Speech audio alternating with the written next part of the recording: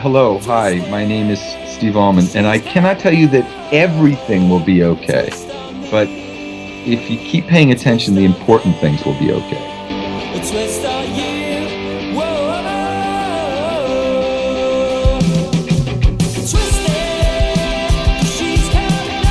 Welcome back to the Limehouse podcast. It's great to have you here. Maybe you found it on Spotify or iTunes or SoundCloud, whatever. Well done.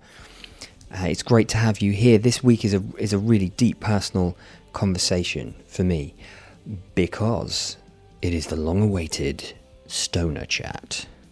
What the hell does that mean? You know what that means because you've been paying attention. It means that I've invited the one and only Steve Almond onto this show to talk about, in my opinion, one of the greatest books that was ever written by a guy called John Williams, and the book is called Stoner. So, yes, I have given copies of this book to previous guests that I've interviewed. I've spoken about it at length with you and with friends and with guests. Oh my God, endlessly. So, finally, I think after this conversation we can draw a line under it, but having said that, it might come up again. But this is a long one. It's a long episode for a very good reason, because it deserves it. I think the subject matter is extraordinarily deep in terms of obviously subject matter, but mainly because of the personal effect it had on me and Steve over the, I mean, he's read this book like 14, 15 times. He's even gone to the lengths of writing a book about it. So we talk about that process.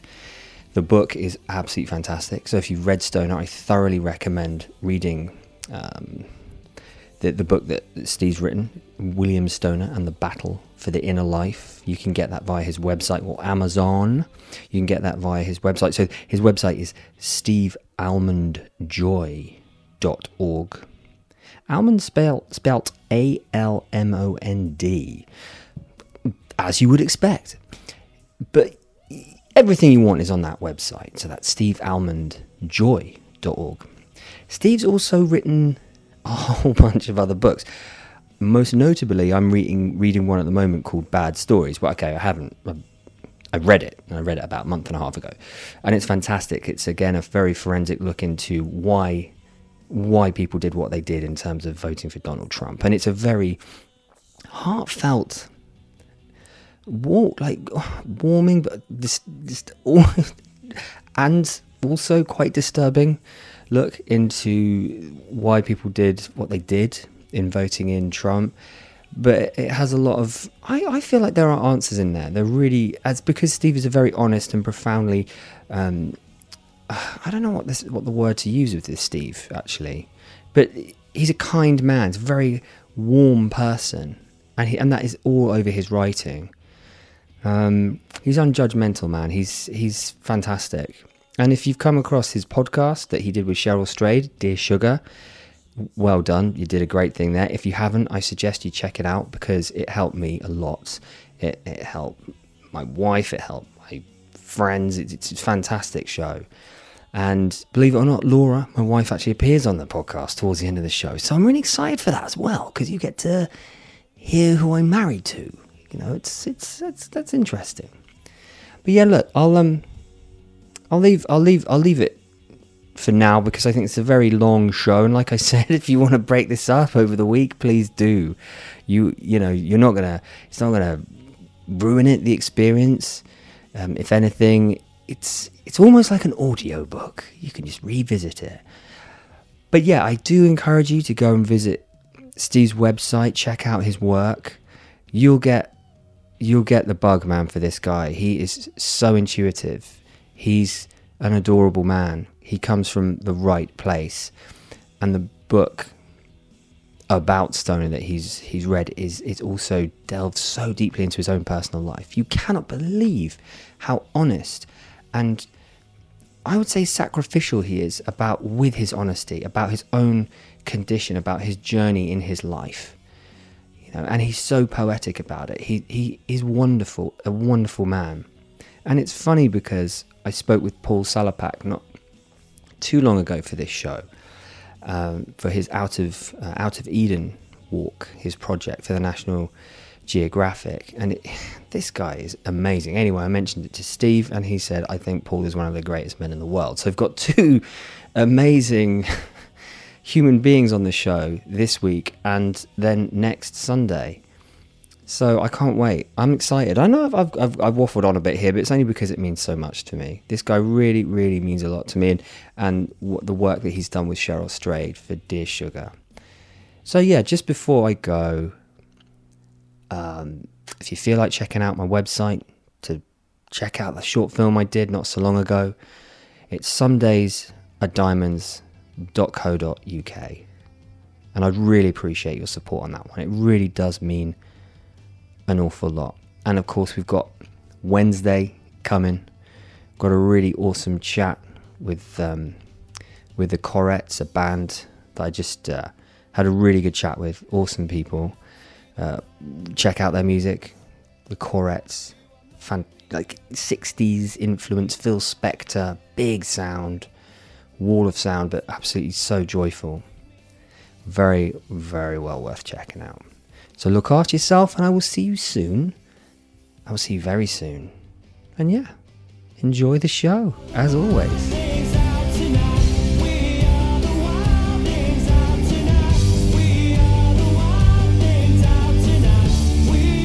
Because the thing is with your book, man, is just, oh God, it's so weird. Like every time I've Stoner, really, obviously it touched me deeply, and obviously it goes without saying it touched you. And like there's another book that kind of, it doesn't go hand in hand with Stoner, but it's like, I think it's called Someday All My Friends Will Be Strangers by Larry McMurtry.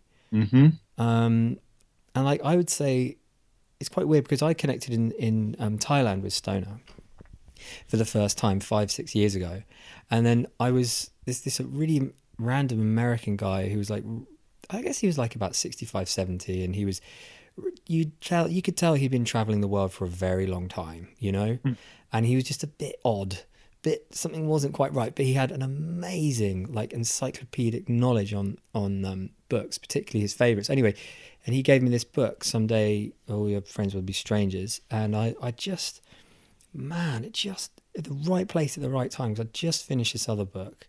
There was a little bit like it, and just blew my mind. And with Stoner as well, it was the same. It was like, it just caught me. I know, like sometimes when you just feel like you don't know how much you were falling at the time, and then a book comes along and it just stops you and catches you. Mm-hmm. You Oh, I know? like that. Thinking of it like that. And that is, you know, books have this way, and movies can do this as well, and you know, visual art and certainly music can do this, but books have this way because they're so immersive and because you're in their world for a long time. Yeah. As many times as I listened to, maybe listening to a long symphony or an opera would have this kind of immersive experience for a music person, but you know, novels are like you are in that world for a series of days or weeks of incredibly concerted attention and imaginative empathy. You kind of go into the world of that character, and if something good is going to happen, you have that feeling, embodied feeling of like, I'm looking forward to the possibility of this. And if something awful is going on, Edith appears in the doorway, that, you know, she's going to take Grace away. You feel a very internal sense of dread. Oh God. That, you know, that is more real than whatever is happening around you, because you've given your attention to that world. Maybe it's safer to give your full attention and full emotion to that kind of sublimated world.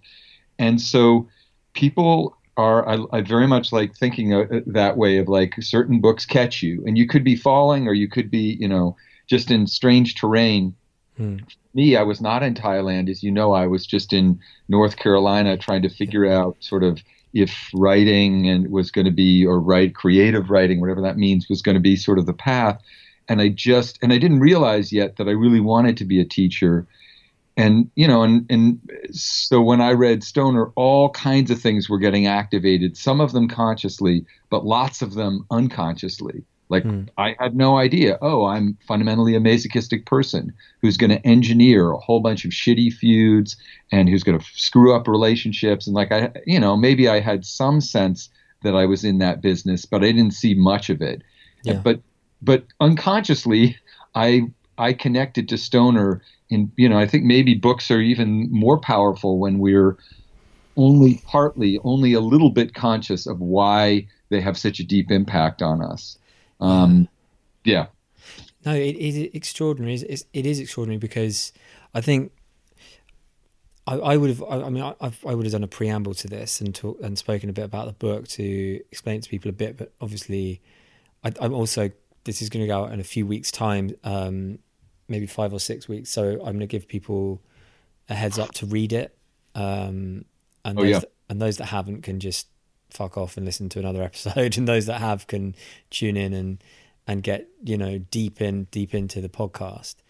But for me, background is super important. What you just touched on there, like the subconsciously, that's a big thing for people to like comprehend, because not everyone would have connected with a book like Stoner, or indeed maybe not even connected yet with a book that is so much in their heart. Like I'd sort of say The Grapes of Wrath would be mine. When I was 27, I literally just woke up from work. I was at work, miserable job, outside, freezing cold, Mm-hmm. and just found this secondhand copy of Grapes of Wrath in a train station, and completely fucking changed my life.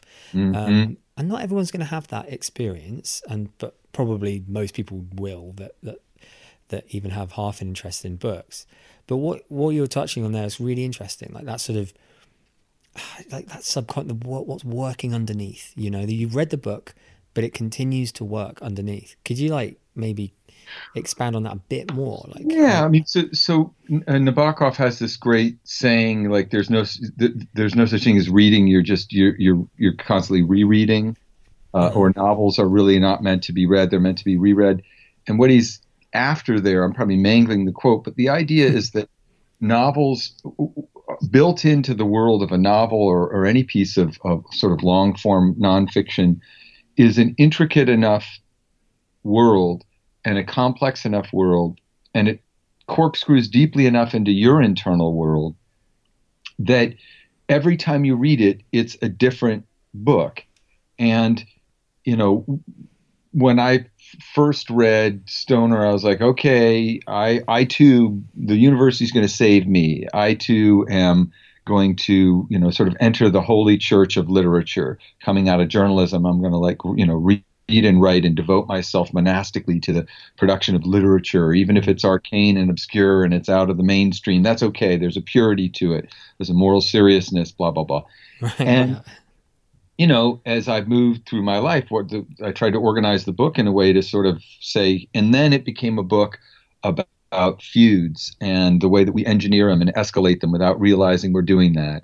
And, out of us sort of loyalty to the turmoil and sorrow of our childhood, right? And then it became a book about, sort of a difficult, about teaching, when I was in that phase of being an adjunct and really bad at it, but trying very hard to sort of say that this is my calling. How do I get better at it? How do I get less self-conscious? How do I transmit attention and love to my students and make them excited about this thing that I'm excited by?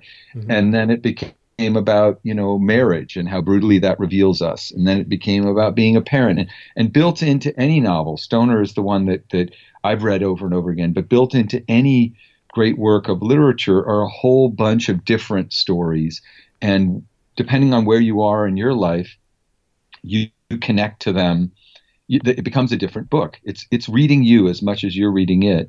And it's funny that you mentioned The Grapes of Wrath, William, because I too was completely smitten by that book as a young reader.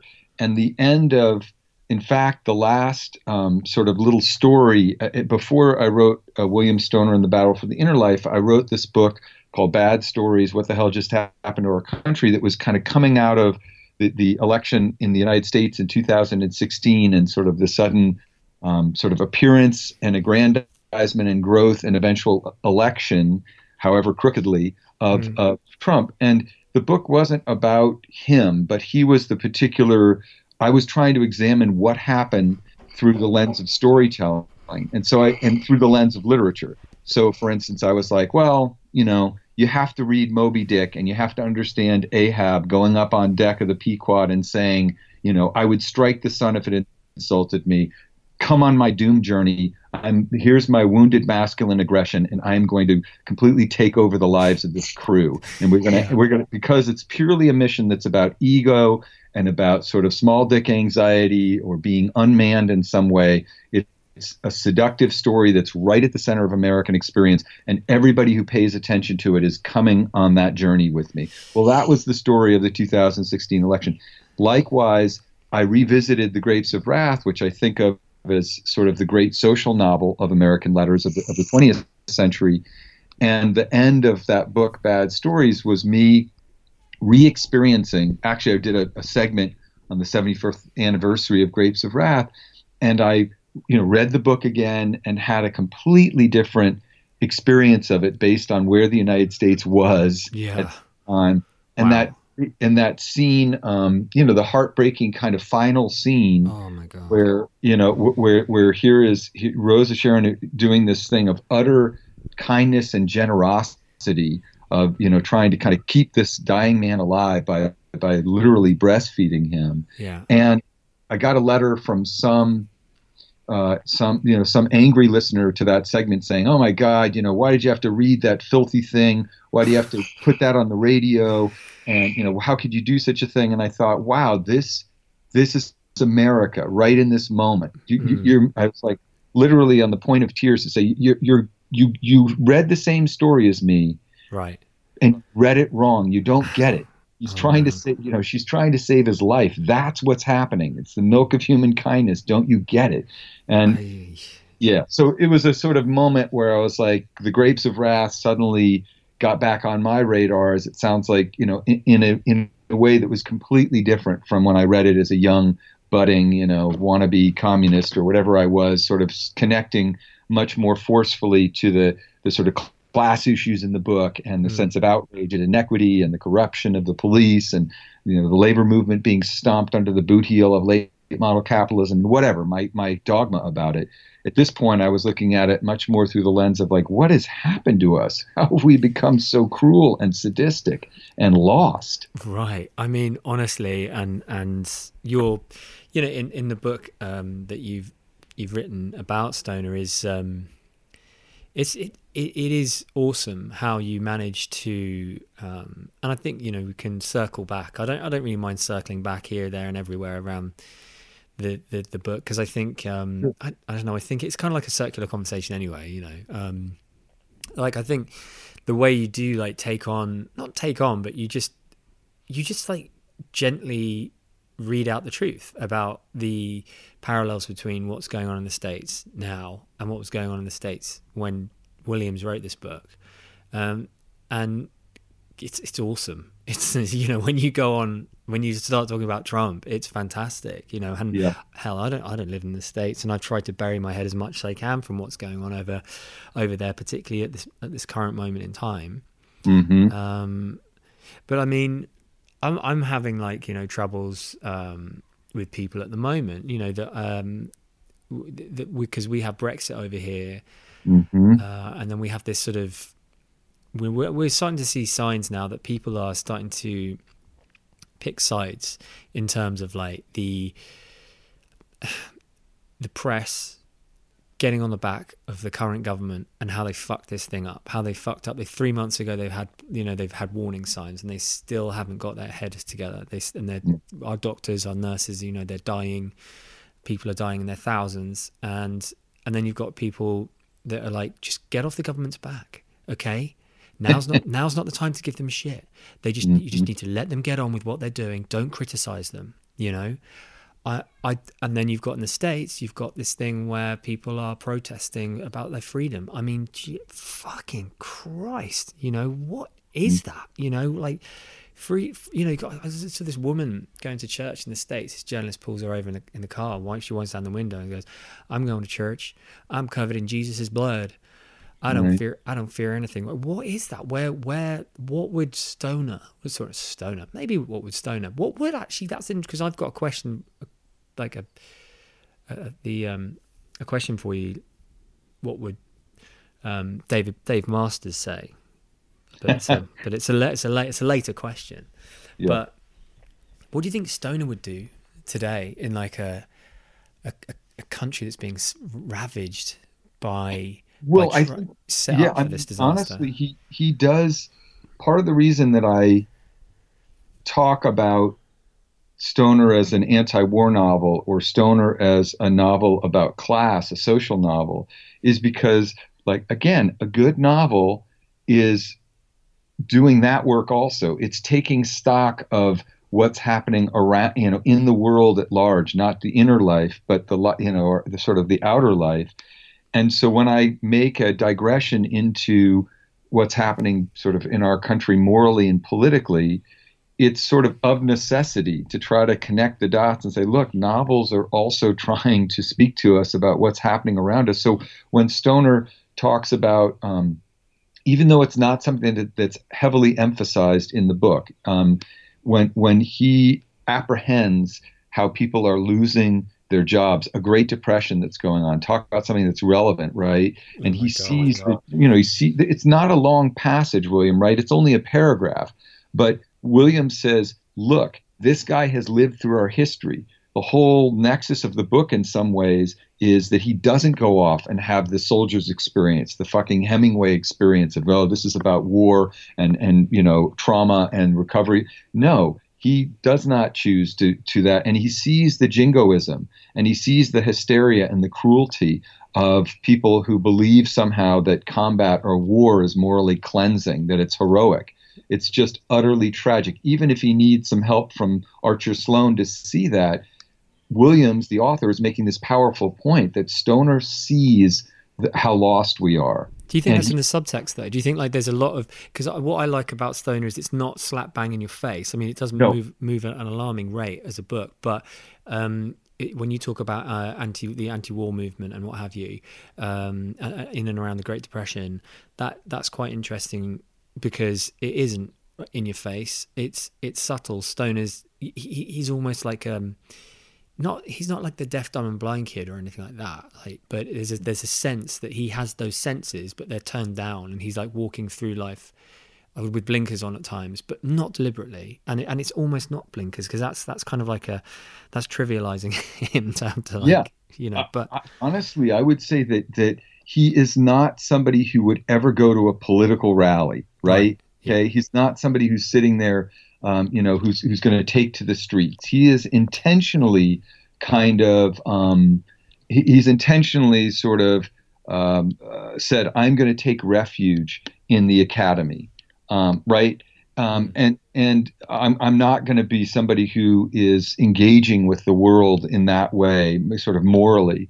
But man, it's not like he's blind to that. There are these moments where he is able to, where Stoner makes us aware. This is a kid who was raised in poverty, who thought that his life would be one of subsistence, agricultural subsistence. And when he looks around and sees the horror of men, those beggars, who might outwardly be projecting anger, but who inwardly are obviously so ashamed that they can't feed themselves, they can't feed their families. Like that's the tragedy that he sees. He's lived that. He understands that. And he also, Stoner is also looking around, and it's not something, again, he handles it in maybe a few lines, but he talks about the paranoia, the illness. He calls it a contagion that's spreading. And that's a reference to McCarthyism. Yeah. That's a reference to what the shame that our country went through, where what the cultural historian Hofstadter calls the paranoid style in American politics dominates. And we get demagogues like Joseph McCarthy who are vilifying, demonizing as a way of sort of promoting themselves and their agenda. And that, he has a very light touch with that, but it is unmistakable that he is writing a novel that is trying to suggest that if you were born into a story of poverty and struggle, you will not allow yourself to have a happy life. And that is actually a direct contradiction of all the bullshit rags to riches fairy tales that Hollywood's been shoving down our throat, that capitalism is relentlessly promoting. People who are born in with a sense of deprivation, emotionally, but even materially and physically, and those are so linked, never escape that. That's Mm. just some fantasy we have. And yeah, so I feel like the Williams is very careful to foreground the character and his experience and his conflicts and his loves and his disappointments, but persistently he is trying to say Stoner is a person who lives in the world, much as he might try to hide from it. He can't hide from something like the Great Depression. He can't hide from something like McCarthyism or the world wars that senselessly take people's lives.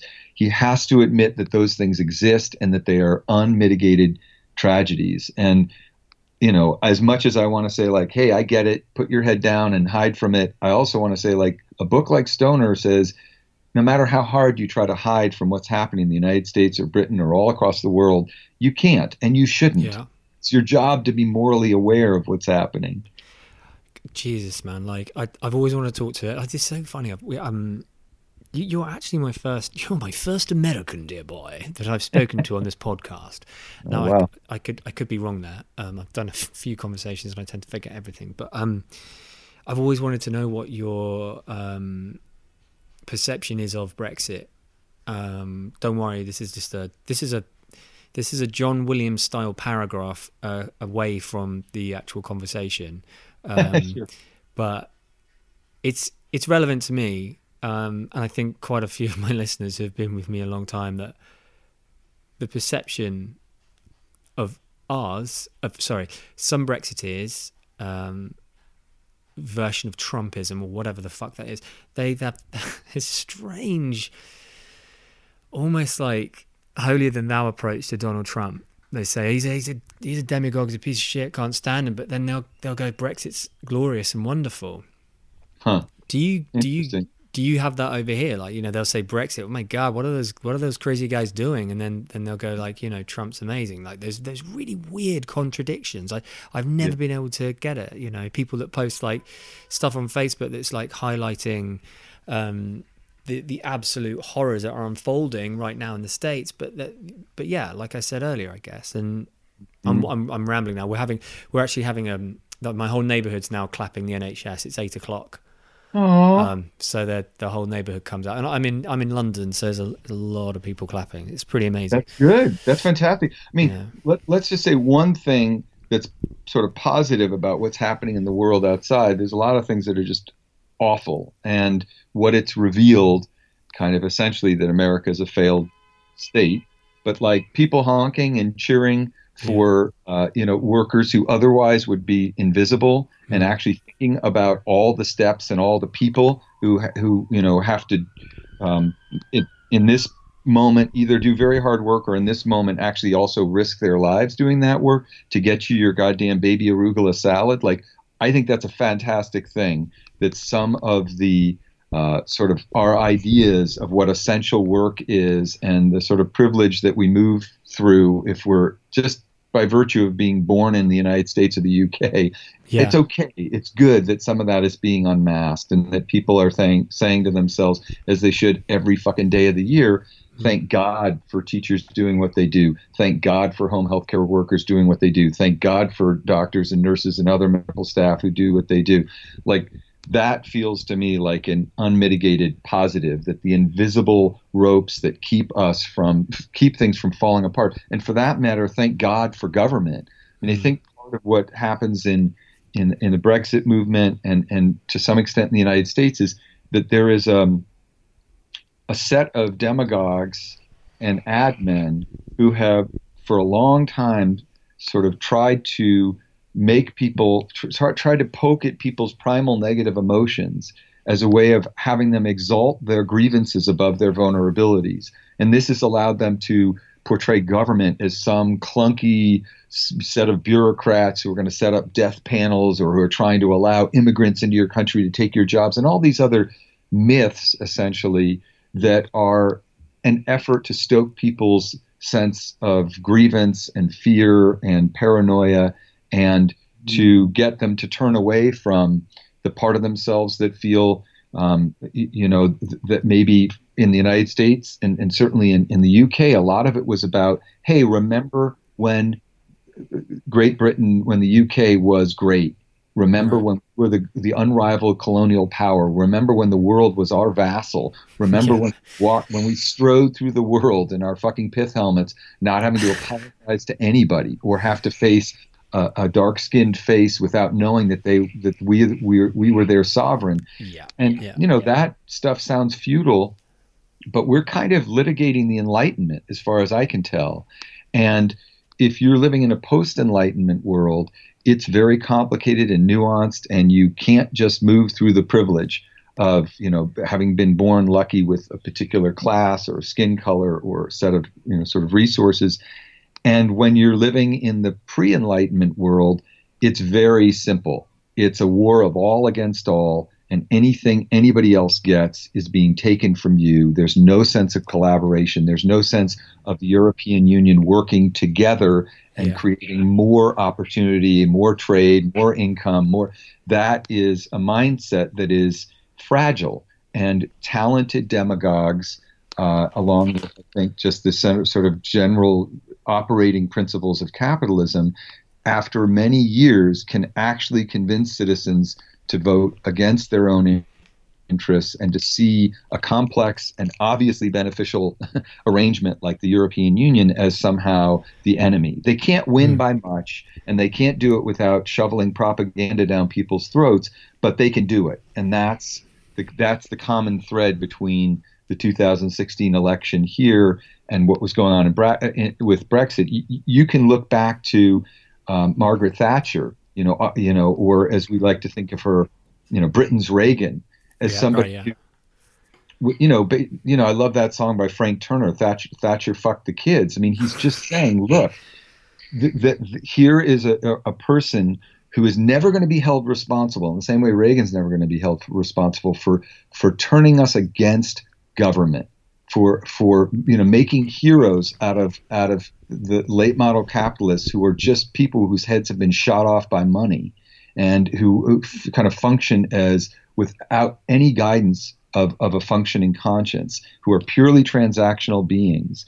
And so you end up with, in the United States, something like a Reagan, and in Britain, somebody like Boris Johnson, who is kind of a self-deprecating version of a kind of stuttering, calculated, messed up hair version of Trump. He Yeah. at least has the good graces and the British wit to recognize that he's a toff or a fop. But underneath it, his policies and his rhetoric are just as disingenuous and virulent. And honestly, I'm not saying this at the people in Britain or at Americans. I'm a part of it. To the extent that this country is fucked up, that is on me. I am not apart from it. I am in no position to sit there and hold forth as if I have the answers. It happened on my watch, and therefore it is my responsibility to try to whatever extent it's possible, try to undo it. Right. Well, yeah. I mean, I'm glad you're taking that view. I think if more people did, I think we clearly wouldn't be where we are. But my overriding fear is that this is just nothing compared to what's coming. Thanks, Law.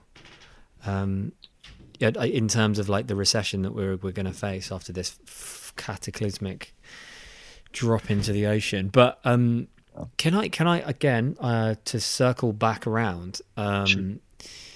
talking about the beginnings of the book, because if we like the first chapter, not the first chapter, like the first few paragraphs of this book are extraordinary, aren't they? They're like, in terms of sort of saying, talk about an author putting everything out there in one go. He's literally just telling you the entirety of this man's life almost within Yep. the first few paragraphs, and then starting at the beginning and then going, well, hang on, we already know what happens, though. I mean, do we need to hear anymore? It's like, and then it's just like this unending set of events, one after they keep driving you on. But in the beginning, it is about love, isn't it? It's about this born into poverty, and then he does find love. Would you say your first reading? I mean, this Yeah. is going back to 1995. But did you feel that there was a love affair with him going to university for the first time, learning, when he first hears Shakespeare's sonnet, for example, in the classroom, Do you think that is like that is a love affair there, or do you think it's something else? Oh, it's clearly love. But just to return to the the very beginning of the book, as a as a writer of short stories mostly, but also failed novels of various sorts and nonfiction, people don't recognize how revolutionary and audacious the opening is, because the opening is basically saying, here's this guy, William Stoner. He was forgotten by everybody. He did nothing of any consequence. You would have never heard of him. He's a nobody. That's the first three, the first couple of paragraphs. He didn't fight in a big war. Nobody remembers him. Nobody would associate themselves with his name. There's some little medieval manuscript buried in some obscure library that you'll never find that is the only record of this guy's life. Can I just say, like, that's how much I fucking love this book straight away. I was like, oh my God, this book is for me. I was like, this Right. book is going to celebrate a nobody. Well, that's Right. how I feel. So anyway, please carry on. Yeah, well, no, that I think that's how everybody feels underneath. That from the very beginning, what it is trying to say is, look, if you've come to this book expecting the sort of the traditional dangling of heroism, martial heroism, or grand romance, or some exalted, ambitious rise, you've come to the wrong place. Get the fuck off the bus. Yeah. Yeah, not just that, but it's also such a ballsy thing to do, to say, Yeah. I am not going to hang the plot of this book on the outer life. I'm not going to use the math of the obituary. I'm going to tell you about somebody who is like you and like all of us, from a cosmic perspective, obscure. The big story of everybody's life is you're alive for a very brief span and then you die. And none of your striving deeds are going to bring you alive again or render you immortal. Or if they do, you're not going to be around to enjoy it. And in a sense, we have, especially now, have kind of confused literature with history. What I wanted from becoming a writer was to be known by the world. I wanted to get famous, wanted everybody to know who I was. And that's not the point of literature. Literature exists to help people know themselves. And everybody who I know who becomes a writer or who is a deep reader or a teacher, eventually, if they stick with it, they realize the only way they're able to stick with it is to say, well, maybe I'm not going to become famous, but I am coming to know myself more deeply. And that is the ultimate kind of happy ending for Stoner, is that he knows himself. He knows who he was. He feels the power of who he was. And not everybody can say that. We are swimming. We are lost. I mean, God, the internet is just the receptacle for the lost. And and people who are terribly lonely. And so at any rate, that's the reason that opening is so audacious and so revolutionary. It's utterly against certainly the dogma of the creative writing world, which is show, don't tell, keep them in scene, leap into, and media ras in the middle of the action. And it's so rare and beautiful to have a narrator say, hold on, I think you've been focusing on the wrong part of the human arrangement. I'm going to bring you to every moment of intensity that is happening inside a character. And then he proceeds to do that. And even though this is a book about a boring academic who has a lousy marriage and a dumb, petty academic feud and one affair that's far too short, in fact, when you read the book, it's like the greatest thriller mystery you've ever read, because you're vaulted from one moment of tumult to the next. The first 2 pages, there's the county agent who comes by and says to Stoner's father, hey, have you ever thought about your son going off to college? And this guy who has never thought about anything other than this dry soil under his feet and how to make it yield enough to keep his family from starving, gets to thinking. And he realizes, hold on a second, this isn't working. I am going to have to send this son of mine off to college. And Stoner is flabbergasted. It's never even occurred to him that college is a possibility. You remember, he walks to college and he's got the red dirt on his pants. It's like a parable, right? It's a parable, but it's also that William Stoner himself moves through such tumult. And the book, if you really take it apart, as I obviously have, no shit, is like there's a reason why it's so riveting, because at every moment, everything is on the line. Mm. And when he walks around and sort of sees the university, it's almost glowing. Or that moment you describe where his teacher, Archer Sloan, kind of reads him the 73rd sonnet, and he doesn't even know what the words mean exactly. He can't figure it out, but suddenly he is his there's this sort of intensity. He looks at his fingers and he can feel the blood moving through his veins, and he can see the light coming through the window and shining on the sort of downy cheeks of his classmates, and it's like suddenly his soul wakes up. And that keeps happening all throughout the book. When he falls in love with Edith, there's like this, even though it's diluted and he's blind and he's making just the wrong decision, he's so alive in it. And that's the thing about Stoner, I mean, the novel and the character is the lesson is every single human being, by virtue of being born into the species, is living a life of incredible tumult and drama. Yeah. And if we just slow down and pay attention to it, I honestly believe this as a teacher, there's not a single person on earth who isn't equipped to tell a brilliant story, to write a brilliant novel.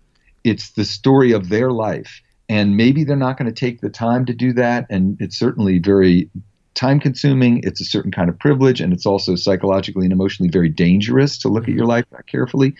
But putting all that aside, everybody could do that. There isn't a person who's led a quote unquote dull life. Yeah. And I think it'd be quite cool that the way the conversation's going here is I'm sort of picking out parts and then referring, and you're doing a really good job of like referring to your own personal experience. And because you have written this book about a book, it's quite cool to pause and then reflect on you and why you've written this book in the first place, but also what drew me in so much the book that you've written is just how fucking honest you are. I mean, I know you come from I know your background from Cheryl, and you and Cheryl did Dear Sugar, and I was a massive fan of that for a couple of years. I used to listen to it non-stop. And then my wife got into it, my sister-in-law got into it. There's like a little group of us. And sorry, my beer that I'm drinking is like getting cloyy. It's really annoying me.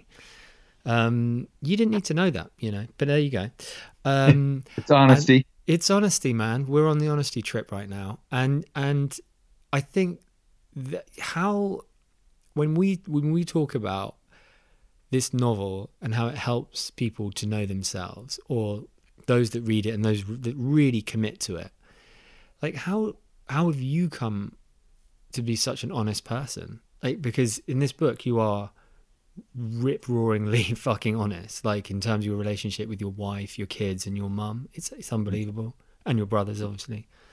Well, gradually is the honest answer. So, in other words, part of what drew me to journalism, and certainly what drew me to mostly to sort of going back and getting an MFA and starting to be a fiction writer, was going in search of myself, and then also recognizing that because of maybe the position I held in my family, and because of sort of my sense that whenever I've tried to hide the truth of what I'm feeling from myself, it usually has disastrous results.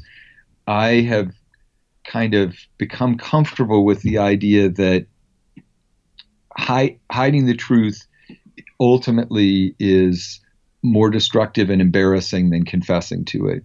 And that doesn't mean that I am telling the truth about everything all the time, but certainly for the most part, what I tell my, students over and over again in writing classes is, good writing is just telling the truth in simple and direct language about the things that matter to you most deeply. Sometimes that's in fictional disguise. That's fine. That's great. You don't always have to be conscious of what you're up to. Your unconscious is a better driver than your conscious mind. It's certainly more relaxed. But ultimately, if it's any good, it's because people are at some very fundamental level being honest and truthful. And what we call beautiful writing is really just the residue of the pursuit of truth. We get the equation wrong. I think as a young writer, I thought, well, if I throw enough sophisticated, beautiful language at the page, then it will register as true to people. which is fucking nonsense. It's just narcissistic gobbledygook. It's, masturbation. In fact, what happens is that you try to tell the truth about complicated stuff and stay in difficult rooms. And this is why I love Stoner so much, because every time things get difficult, fucking Williams doesn't budge. He stays in the room. And he stays in the room not just during the confrontation, but the aftermath of it, and how much the aftershocks of traumatic, upsetting moments. I mean, that moment, I'm thinking not just about when Edith takes his daughter Grace away from him, essentially, and the horrible aftermath of that, and his realization of what that means and what his life is going to be like now, and how impossible the situation is. But even the moment of like apprehending his wife and seeing that his desire for her is gone, and the marriage is dead, but he's too much of a coward in some ways, and also in other ways too much a person of character to leave. And it's just devastating. And you're like, holy shit. But of course, everybody, at least from my vantage point, that is what makes art it's the last fucking refuge of that kind of rock bottom honesty and that kind of confrontation. And that's who wins, if you need to put it in those terms. When we're in a workshop, the person who wins is the person who told the truth. Dude, I couldn't agree with you anymore. It's like life, and you know what? Life is too fucking short. Great fucking songwriters recognize the fact that life is too fucking short for bullshit. Like, people haven't got the fucking time and the attention span for anything but the truth, and whatever truth speaks to them, obviously, But in this book, it might not be great big fucking guns and men jumping out of windows or what have you, but it's a very subtle truth, Yeah, and I think there's a people recognize it intuitively. That's my powerful sense of things, is that this is why, for instance, a book like Stoner, even though it passed from view, it's publishing history. Orwell said it, right? Time is the ultimate critic. Because it's not about how many books you sell in, 10 days or 10 weeks or 10 months or 10 years. It's like, who's going to be reading this shit, forever, as long as people are around reading. And that's, Stoner is the preeminent example of that. Just like Emily Dickinson's poems or, whatever else, where you say, look, it doesn't matter in the moment. People will smell the truth, and they need it. They're desperate for it in a world of bullshit. But that's why, just circling back to real life here and the non-fiction aspect, that's what you and Cheryl Stray did so fucking well in your podcast. I recognized it immediately. I was absolutely addicted to it because I to give you some of my own background, I was at boarding school and I was a really troubled guy and had some fucked up relationships and couldn't just talk to girlfriends about my problems. And then when I finally met my wife and some of her friends who suffer from like inner, I don't know what you'd call it, like anxiety, just, and all the crazy fucking compulsive shit that we do in our minds, and, like the OCD patterns in our minds, because people have this very vague, weird understanding. They think that, OCD is involved as just washing your hands 5 times a day or every time you touch a light bulb. I don't know, And actually it's just cognitive patterns in your head that you keep repeating, keep beating the shit out of yourself. Right. But you and Cheryl just completely, I felt like I was joining a club. I wasn't alone anymore, Right. And when you read a great book, it is that you feel, oh man, I'm not alone. And that is essentially, okay, that's obviously a well-known fucking fact, when you read a great book and you're not alone, right? You're never alone with a great book, blah, blah, blah. Mm-hmm. But when it is a true connection with a book, it's deeper, man. And like when they say, when Stoner's talking about how he falls in love with literature and when you reference him looking at his hands and life stands still and you're just like looking at something for the first time, even his own body, that's what really stands out for me in that little passage where Sloane reads to him about, he recites Shakespeare to him, and it's like, wow, God, that's happened to me. And maybe it's happened for me when I was at boarding school. I'd run away for half a day, cause a fucking fuss, and I'll just be out walking the countryside. But because I knew the moment that I was in, like I was being a naughty renegade, running away from school, running away from class, and I'd be in nature and I'd be listening to the birds in such a different way because of the intensity of the moment I was running away from, and that was really profound for me when I was growing up, homesick, desperate, lonely, and being in nature. And and then I found a refuge in books as well, and I dropped that and then picked up fucking like 12, 15 years later, I picked up the Grapes of Wrath, and away we go. Right. But anybody that, like you and Cheryl, that express so openly and then equally give so much love to people that are asking you such, oh my God, intense honesty, and you're giving so much time to them. It's a wonderful gift, it really is. It's a wonderful thing that you do there. Yeah. Well, we love doing it, but the other thing that is important to think about is our inbox. I don't know if you ever wrote us a letter, but thousands of people did. Yeah. Oh God, yeah, thousands. Yeah, and those letters are unbelievable. I mean, any one of those letters, if that person, for one thing, they're just unbelievably honest. And sort of searing documents, because people knew when they were writing to us, these guys are going to listen. They're not going to tease. They're not going to proselytize. They're not going to declaim. They're just going to fucking bear witness to there's somebody on the other end of the line who's going to listen without judgment. That's intimacy, right? That's what we're all kind of reaching for. And so for us, it was this feeling of like, oh my God, it was so remarkable. Cheryl, of course, had been living with this for a long time because she wrote the columns so beautifully and sort of created that space. But for me, as somebody who kind of walked into it, we would look through these letters and we're like, oh my God, I wish we could answer all of these, because these people have done such a kind of brave and difficult thing to be so rock bottom honest about the parts of their lives and themselves that feel utterly broken. So we were, to us, it was sort of like the least we can do is take this seriously. I wish we could do more. I wish we could deliver soup. I wish, right, yeah. Give people a hug. Yeah. So there was a lot of a feeling of like, okay, this is kind of for the community, and people are desperate for it. That's why people are reading. That's why people turn to books like Stoner or The Grapes of Wrath or The Bell Jar or Joan Didion or Toni Morrison or whoever it is who's their person. The reason that people feel that is because they just need to have a place where somebody is ready to engage them that deeply about the real shit that everybody's carrying around and usually not very effectively hiding.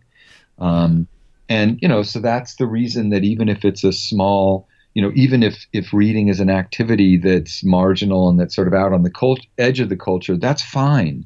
That's fine. I'm okay with that. I mean, the part of me that needed to be a big deal is much less interested in sort of driving the work. Now it's like, well, let me just see if I can reach a few people very deeply. Let the Dylans of the world and the Mozarts and whoever else reach lots of people very deeply. Good on them. But most people operate differently. They reach a smaller number of people, but in a deeper way, hopefully. Yeah, no, absolutely. No, it's a wonderful thing, and I probably would have done quite a hefty preamble on why you are in the circle of my life, why you came into my on my radar, and what have you. But it's cool, man. It's really great to touch base with you on you and Cheryl, because we wouldn't be having this conversation. That's pretty much as simple as that. Yeah, I'm glad. I'm very glad, and I'd be interested to see the letter you wrote or would have written as a however old kid you were. Well, no, you see, the thing is, it was actually about my sister, and I was writing on her behalf because she was going through some really fucking heavy shit with some stuff, and it was, but then I was like, God, I'm sending this. They must get their inbox must be like literally like the head of computers must be like writing to Cheryl and Steve saying no more emails. Okay, you're gonna destroy the internet, But yeah, look, I just want to circle back to you again, because like I said, you do a grand job and a really cool job of, and it's not egotistical. Like it's not you. I can totally. It's not you like in the book writing, I'm going to write about myself because I'm fucking into myself and this is how much stoner means to me in a really egotistical way. It's nothing like that. It's a beautiful, honest thing that backs up every element of your experience of the book and your interaction with it and why people should read it and how essential it is. But you write about a professor that you interacted with when you were at uni. Yeah. Like that's really fucking sad, like, and really messed up, like that relationship that went on there. It's like this book was written for you, no? Yeah, it was crazy that book only found me because this professor who we had such a toxic, unhappy, fraught relationship, he was the reason that I even found stoner. Yeah, it's weird. Yeah, but the other thing is that I try to pay attention when people say to me, what should I write about?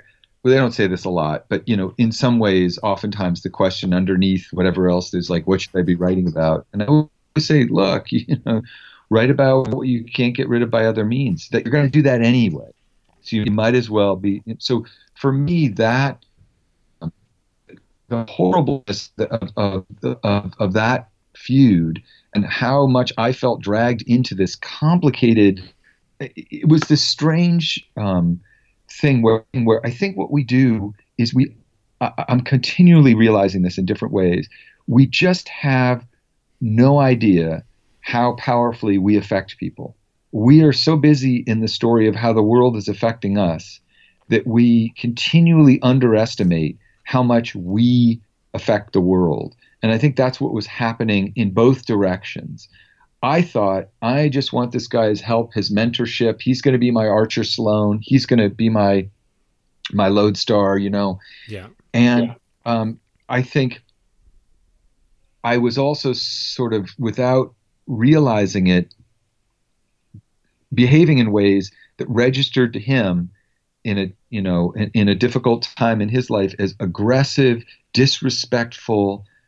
He picked up in a way on my overweening ambition, and in a way that I wasn't even aware of it. I thought I was being this good, dutiful person who just was going to be the best participant in workshop and was going to work really. And he picked up on the ways in which I really did challenge him and call him out for doing things. And even though I might have had a point in doing it, the way I did it was provocative, and the way that I conducted myself, and in ways now I look back at it and say, okay, I was acting out. I didn't know that I was doing it. I needed somebody to probably more compassionately say, hey, you don't always know how strong you come on, but like those people aren't always around. Even if you got a good therapist, they can only control you for the time that you spend with them. The rest of the work is yours, right? You're right. So, yeah. So that was going on from my end, and from his end, geez, he was, his life was falling apart in certain ways, and he was having to teach a whole bunch of people who wanted his job. And I don't teach in an MFA program, partly because I saw how much pressure those teachers were under and how difficult it is, let alone as a 50-year-old person. But this guy was like in his mid-30s, and he was already an established novelist and story writer, and he was teaching a whole bunch of people who basically wanted his job. He was drinking too much, and his marriage was falling apart, and all this stuff that at 30, I had no idea the kind of pressure he was under. And it wasn't even really my business to know that. But now I can look back on it and say, my God, I feel so terrible for both of us that we conspired in this awful, senseless, damaging, destructive feud. And that was the only way that we could say that we loved each other, or that we respected each other, or that we wanted to be seen by the other person. It's heartbreaking. And it's kind of, it echoes in some degree. I don't want to put it down to percentages, but because I haven't got a decent enough vocabulary, I'm just going to say percentages here. But like, it's kind of like 70% what happens between Lomax and and Stoner. Yeah. So Lomax is obviously, for those that you listening to this, is essentially, in a twisted way, Stoner's nemesis, but they don't need to be. And it's Not at freaky. all. It's Not at freaky all. and weird. They should be. I mean, this is what Upsetting. this is what's so remarkable about Stoner. It doesn't have a lot of characters, and all of them play several different roles. So, for instance, Edith is the beloved, but she's also the antagonist, and later she's an ally, right? Lomax starts as somebody who Stoner knows. This is a guy who's physically disfigured, who's lived with the shame of that, who's found in literature an escape, a way to be somebody in the world and be seen as powerful and able and attractive. And Stoner recognizes that story because he's somebody who also needed literature to come fully alive. And so they should be friends. Well, they And are, aren't they? In the first few, I don't yeah, know, pages or whatever, like they think they're going to be the best buddy. They're like, he sees something in Lomax. Stoner sees something in Lomax that he, and they're, oh wow, this is going to be great. Finally, William's going to get a mate. right, exactly. They're going to be best buds. They're going to go down the pub and get pissed. Yeah, exactly. And in fact, it's just the opposite. Williams does this over and over again, where he sets you up for a beautiful possibility, and then he just breaks your ass down. You think this is going to be a great, wedding night, and it's the worst wedding night in the history of wedding nights, or one of the worst. Shit's all over it. Yeah. Right. Yeah. Or on the other hand, at the moment that Stoner is literally suicidal, for the first time, the thought has entered his mind, I don't want to keep living. Who walks into his office? Catherine Parker, the possibility of love walks into his office. So I think he's very good at in both ways at recognizing what the reader's expectation is and having the plot turn suddenly in a the opposite direction. Yeah. But that's with Lomax. There's something about people, and this is why I think that this resonates for me. We hide from one another how wounded we are, and therefore how dangerous we are. And so there are all these hidden minefields. They exist in our close relationships, but also in our professional relationships. And we have no idea when we are stepping into a tripwire.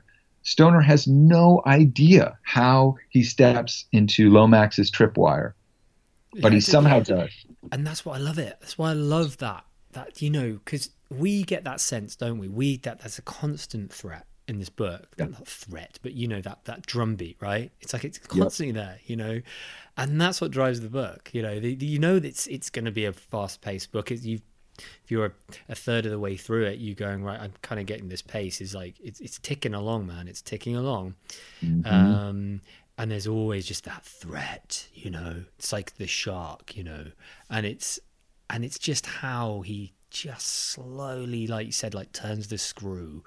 And it's pretty hard, I'd say like he comes to suicide, if that's too broad, I don't know, like twice maybe, I think, like after his love affair, and it's so, I'm reading it, I'm audiobooking it at the moment, for like I think I've audiobooked it 3 times and read it twice.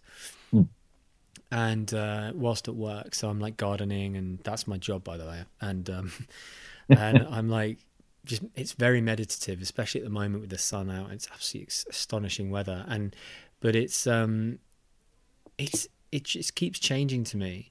But one thing I did want to ask you, because I think it was quite interesting early on in the book with Dave Masters and Finch, Gordon Finch, there, and William. They're all just getting, I don't know, not pissed as such, but they're all like kind of doing the normal thing. They're having this like thing called a fun conversation, which doesn't seem to happen an awful lot.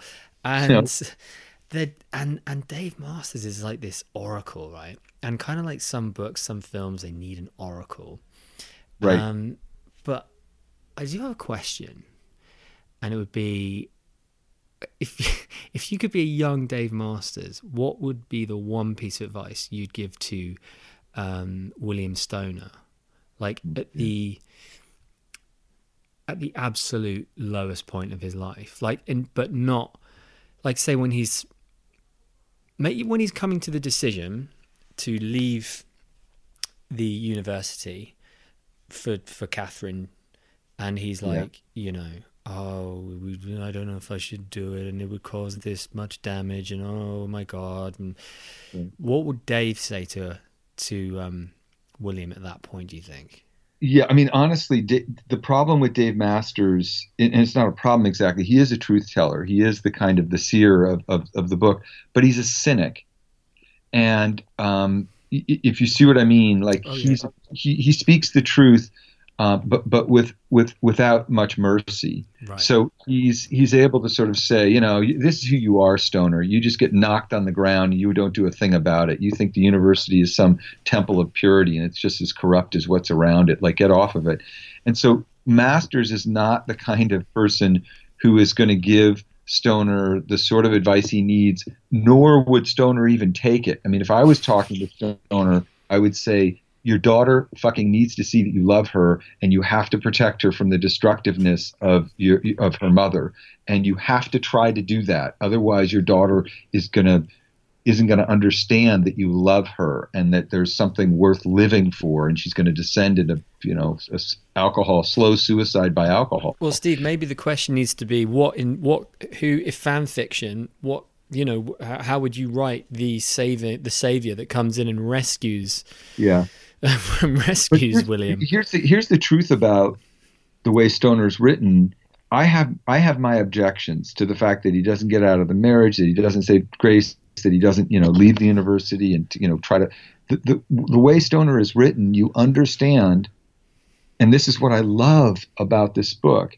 People don't want to be happy. They tell themselves they want to be happy.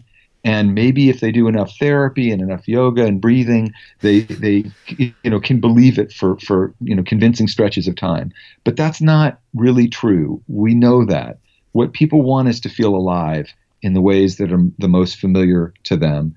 And oftentimes that is through sorrow, through disappointment, through through self-punishment, through the feeling of being a sort of a martyr, or through combat or aggression, or sort of a relentless galvanizing grievance. Whatever is in the groundwater growing up, unless you do lots of therapy and work, you are going to end up repeating over and over again in different phases of your life. You can manage those things, but you cannot make them disappear. And Stoner is not somebody who's ever going to do that work.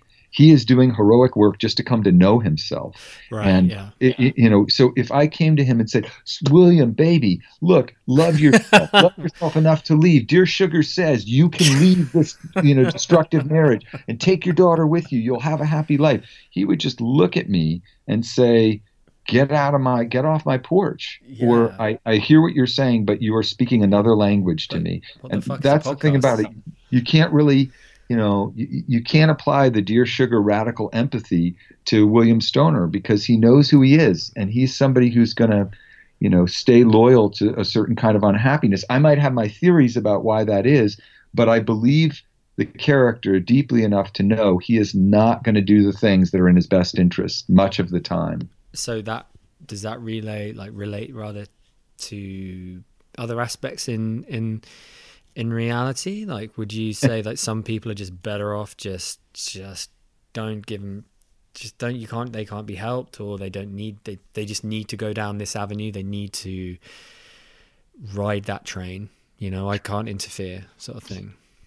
Yeah, probably. I mean, what I would say is that at a certain point you have to recognize when your efforts to rescue somebody else are mixed up in your ideas about your own power, about your ideas about trying to fix things that you didn't break and you can't fix. That's what I would say is that, and I say this as somebody who falls into this pattern all the time, that I'm continually sort of saying, I'll fix it. And I'll find the solution, and my wife and even my kids will have to say to me, like, just fucking listen to me. Don't try to fix it. Yeah. Just be there and listen to me. And this is an experience it's quite familiar to me through Dear Sugar, and even in my own life, there are some people where you have to, like James Baldwin's, Sonny's Blues. The lesson of that short story, the reason we're still reading it, is you can't save certain people. That's just some fantasy you have to get rid of your own guilt, your survivor's guilt, or to pretend that the world is a broken place that you can fix, but you can't. And sometimes you have to just be able to accept that and say, well, the most I can do is kind of bear witness to it, and maybe try to be sympathetic without getting dragged down the same, sort of dragged down the same hole that this person is, one way or another. That for whatever complicated set of reasons, the centrifugal force has got them. Mm-hmm. And I'm sure you've seen this in your own life with various people. Yeah. In a way, my mom, before she died, was so terrified, so anguished, and so down on herself. And what was painful about it is I don't think I did as much as I should have, but I could not drag her out of it. Yeah. She was going to be down on herself in a way that it was heartbreaking to me, and I couldn't do anything about it. All I could do was try to visit and, I don't know what, be supportive and loving, but we couldn't even really talk about it. And with a lot of people, that you can't. They're not going to give you the power to rescue them. That's a very good point right there. The power giving the power to another person to rescue them. That's pretty profound. I'd say, man, that's a very profound thing to say. I like that. Well, sometimes there are people who will sort of say, we've been in relationships that are the opposite of that, where they're basically saying, help me, help me, help me. And you get into that cycle where you're sort of enabling, and you realize at a certain point, I'm not helping them. Right. I am just, a companion as we're circling the drain.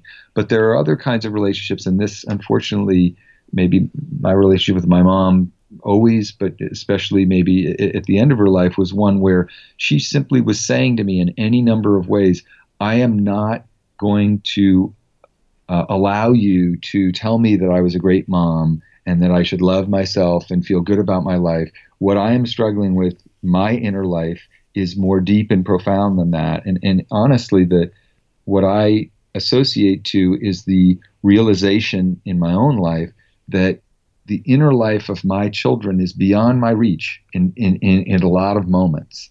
And now, as they're getting older and the two older ones are becoming more teenage type people, it's like, look, it's important that they know that I love them and that I can see them, but they're going to have to find their own way.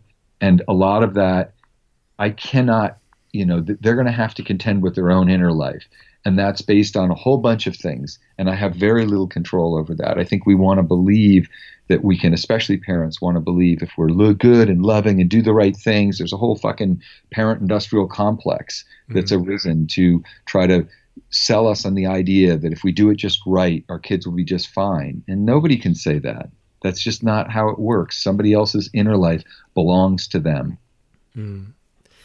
Wow, you do sound like you've done an awful lot of work. Like I think that's what I find, that why you're in such a position to write this book about Stoner so effectively, and I really trust it, because I think when you've fallen in love with a book so hard and it's been there, and it's only been there in my life for 6 years, but still 6 years is a long time. Fucking hell, man. Like, let's face it, 6 months in turmoil is an eternity. But like, I just think, yeah, it was I think for those of you who've read the book and listened to this podcast, you'll recognize everything that we're talking about, be it like on the book or in Steve's life. But there is quite a cool bunch of sentences, like paragraphs, whatever, that I've highlighted, that really stuck out to me. And I've put at the end of this one, that's a stunning sentence, one that I could have done with 20 years ago, but I'll read it to you. Okay. And see what you think. The true work of love resides in sticking with the process, especially in those moments and eras when desire is forced to coexist with doubt. Yeah. That's pretty fucking. There are a load. You know, I read this on Kindle. You can highlight stuff. I highlighted that. That really spoke to me. That's fantastic. I love that kind of stuff. Yeah. Well, anybody who's been in a long relationship, any sort of friendship, a sibling relationship, but especially like a romantic relationship, because you're asking the other person to provide so much for you, and vice versa, knows like the romantic version of that is that you're getting along and you manage it, and every little foible is cute, and you kind of like sand one another's edges, and they ultimately somebody says you complete me and the other person says you complete me too, and or bullshit. It is a continual, if we're honest, it is a continual kind of re-encounter with yes, I desire this person. Yes, I want to be with them. And oh my God, I can't stand them. And it's such hard work and they don't get me. And what do I do? And we feel like it's sort of a betrayal of the other person to say that. But the truth is, as I see you checking over your shoulder, like, where's my partner? The truth is that everybody feels like that. And that if we were a little bit more honest about it, maybe it wouldn't be so dangerous to admit, like, there are moments where you're the last person I want to be with. And not just because you this, that, or the other, but because you know me so well and our worlds are so enmeshed that not only am I frustrated by you, but I'm frustrated by the parts of you that reflect back my own fucked up inner life. Yeah. No, exactly. And they're about, well, I can see why you did a fucking podcast for Cheryl Strayed, because frankly, you know, it's like you open that can of worms. But I did, what I really also loved about your book is how you take apart some of the shortcomings of John Williams's portrayal of the female experience of this book. So for example, you know, Edith. So Edith is William Stoner's wife in this book.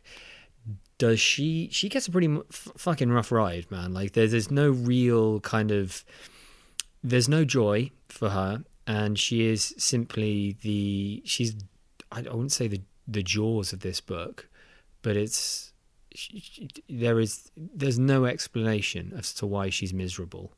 There's a tiny bit of, you know, when she has that moment on her own, and she in her bedroom or what have you, and she destroys all the things that her father gave her, presents and stuff, which seems to suggest that she was. Did you say that she might have been, like, you know, molested by her father, or there's like that thing that might have? I can't quite remember, but I because that's what I love about this book. You're like going, look, it's a fucking brilliant book, but also there are some problems, you know, which is great, because that's the honesty part of it, you know. And I've got to say, when I started reading a book, I was like, oh my God, shit, I feel like such a moron. Like I've been such a guy reading this book. I've taken it so to heart that I haven't given one moment's thought to Edith, you know. Well, to be perfectly clear, for the first decade and a half that I was reading the book, I was doing the same thing and just thinking, oh my God. So it took, you know, my wife and other female readers basically saying, hey, pal, how about like stepping back from your insane dick privilege and recognizing that, you know, most narratives are male centered, but what if you thought about it from the female's point of view? And in fact, even Williams's agent said that to him, like, hey, the female character is kind of a puppet here. She's somebody who's very flat, and like, how about rounding her out and making us understand why she is such a destructive person in the book? I would rather than that, yeah. And so for me, it was a matter of saying, look, a book can be deeply moving and still be a product of its time. Nobody sits there and looks at Tom Sawyer or Huck Finn and is like, wow, Twain was so enlightened, you know, and sees like, wait a second, no, he was a product of his time and age. It's full of the attitudes that prevailed then. And there's this term in the United States, I don't know if it's over there also, William, woke. Oh, but yeah. I mean, it came from you, right? Yeah. You know, yeah. I have to say that like using parent as a verb, I hate it, because it implies somehow that you're either asleep or you're awake. And, if you reach this state of wokeness, that's like some holy land of enlightenment.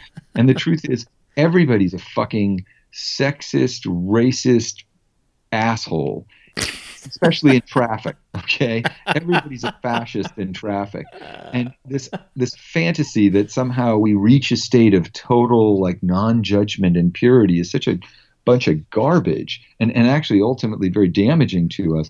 So for me, reading the book, I was like, I can appreciate all these parts, and then actually like gently given another view on things by my wife especially, but other women readers, I can realize, oh yeah, also it has these problems, and these problems probably have something to do with the time that he was writing, but also characterologically who the author was. Yeah. It's full of his, as I try to break down, like this is his fantasy. He was an awful, negligent parent in his life. He was the big deal. His books were the big deal. His achievement was the big deal. He was chronically unfaithful to his partners. He was he was sort of absent from his kids' lives. And still in all, he wrote this amazing, beautiful book, but it contains a certain fantasy. He makes, Stoner into the opposite of who he really was, who is this, thankless parent who instinctually is perfect dad, but the kid is taken from him by this cruel, destructive woman. It's like, dude, okay, but also not okay. Nothing is that simple. Edith's got her own version of this. She doesn't want to be married to you. That's why she perceives the wedding night as a kind of rape. Like, dude, get real with it. And throws up in the toilet, yeah. Right, and throws up. And also, and again, to me, like, part of the excitement of writing about a book is that you get to sort of piggyback off of all the beautiful, important, truth-telling moments in the book, and also to interrogate the parts that feel to you like they're not as truth-telling, or they are oversimplified, or they are written with certain blind spots that the author isn't aware of. And that's okay too. That's what good criticism should do. It should exalt what a great piece of literature does, and it should also interrogate the parts where the author, hasn't really done her best to fully understand the character, or where, you as a critic are able to sort of compassionately step in and say, I don't buy this, or it feels to me, yeah. And it gives someone an opportunity, reader, to understand that there's no such thing as perfect, and we're not all perfect beings, and the person that wrote this book is not a perfect human being, it's like, and then that's kind of what I'm enjoying about your book and Stoner, is that I'm having, reread it really, really recently, so we could have this conversation afresh, but it's quite enlightening to feel that level of, God, he wasn't a god, he wasn't. I mean, this book feels like God's talking to me, but it turns out that he's just a human being writing this book, and right. And that's what I really love about it. But then I think the really sad thing is how, oh my God, the most tragic thing for me is the daughter. Yeah. I mean, it's just, oh my God, it's so heartbreaking what happens, and it's. Yeah. And then in that sentence, well, not sentence, but how Stoner sees his daughter drinking and turning into this mush, and he sees at least that she's got drink as like this crutch. It's like, what, say what now? And right. It's so heartbreaking. I mean, that for me on rereading is one of the, because now, as you said, you've been reading it for a damn long time. I became a dad like about 20 months ago, and it's like, man, it's like shit changes when you read this book, it's like, right. When I first read this, I was single, traumatized by a relationship I just got out of. I was in Thailand volunteering at a dog sanctuary, and it just caught me, and now I'm a fucking fast forward 6 years, like no time, and I'm a dad, and oh my God, I'm thinking this beautiful little daughter. I've forgotten her name now. Right.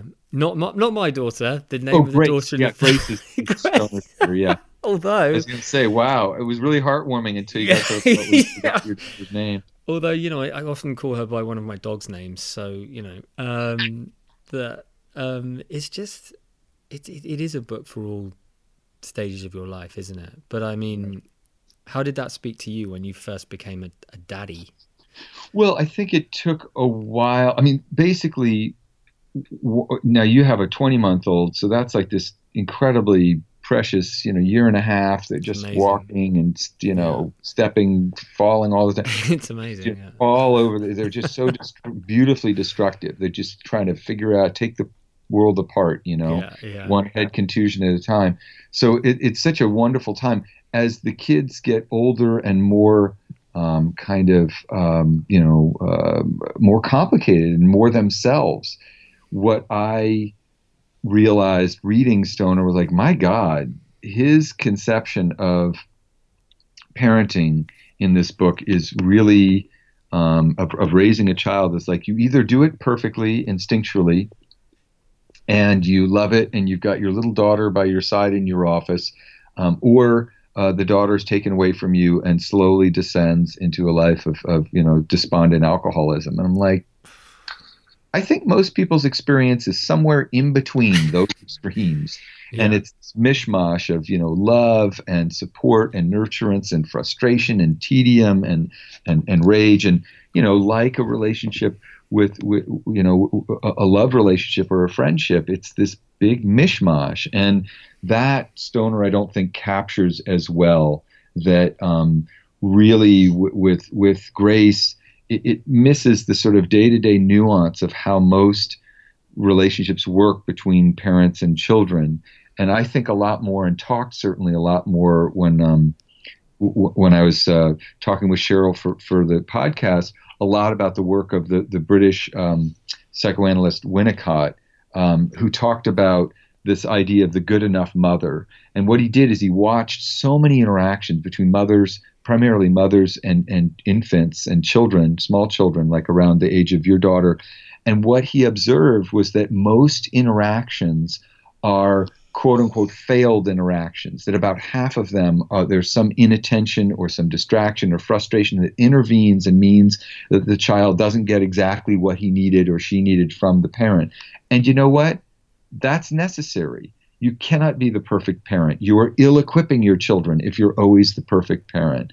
Yeah. It's not an excuse to be inattentive or negligent or abusive, but it is saying you're a human being and your kids need to adjust themselves to a world occupied by human beings who are imperfect, and not every interaction is going to give them exactly what they need in the exact proportions they need it. That's absurd. And we all need to, especially in this insane kind of my parenting is my identity culture, especially for moms, right? But for dads too, we need to sort of step back and say, you know what, how about if we're good enough rather than being perfect? Let's just be good enough for today, which includes some screw ups, but also some moments where we connected successfully. And if we screwed up badly enough, then we need to apologize. My daughter came down to my office, my 13-year-old daughter, and basically said, you really screwed up last night in a way that you're unaware of, and I am now going to tell you about that screw up. And I was like, shit, oh my God, thank God she's telling me. And I have the chance to apologize and not try to excuse it, but try to explain where my head was at and why I behaved in a way that was so painful to her. So, as long as that line of communication is open, I feel like you're doing the predominant image in Stoner. What I think about in terms of his parenting or his being a dad to this kid are moments of disconnection where after Grace is sort of taken away, there are these like heartbreaking moments at his deathbed, certainly, but even before that, where he walks past her and they each exchange a look that's kind of like, remember when we were connected, and they can't speak to it. And it's just devastating. God, it's so heartbreaking, man. Like, all the imagery that he conjures up even before the collapse of his relationship with his daughter, like this beautiful moment where she's just studying, but busying herself as a little tiny little girl, and he's studying, and it's just fucking adorable, man. It's like this, you know, you envisage this perfect little Shirley Temple type girl, you know, and this studious father, and it's this beautiful relationship. It's so powerful. But it did bring me, well, I think, I suppose, because that is done so perfectly, and then, you know, you write about it, parenthood, and you talk about a party that you had, and it really brought me to tears when you spoke with your friends, therapist friends, about their daughter, and they were just, I don't know if they were looking at your daughter or something, and they just said, like, you know, it just goes so fast. And then, oh my, this friend of yours, perhaps you could explain it better, because it really affected me, and I always do a pretty fucking awful job at explaining highly emotional moments. So. Yeah, well, no, you got the gist of it. What's interesting is that they weren't even, they were friends of my parents. This is like, my daughter's 6 months old. So in a way, I have no idea really what they're talking about. But this couple is looking at my little daughter. It's her naming party, basically. She's got this beautiful little blue velvet dress on. She's crawling across the rug. And this couple has a daughter who has gotten mixed up in drugs and is obviously in a really terrible place. You know, she's in her, 20s, probably, late 20s maybe. However old, she's struggling. And she's their daughter, and they are wrecked by it. And it's a weird way of, like, it's like the future talking to you in a way. Like, I had no idea what they were talking about, and I still don't have any idea, because I don't have a kid who's in that kind of trouble.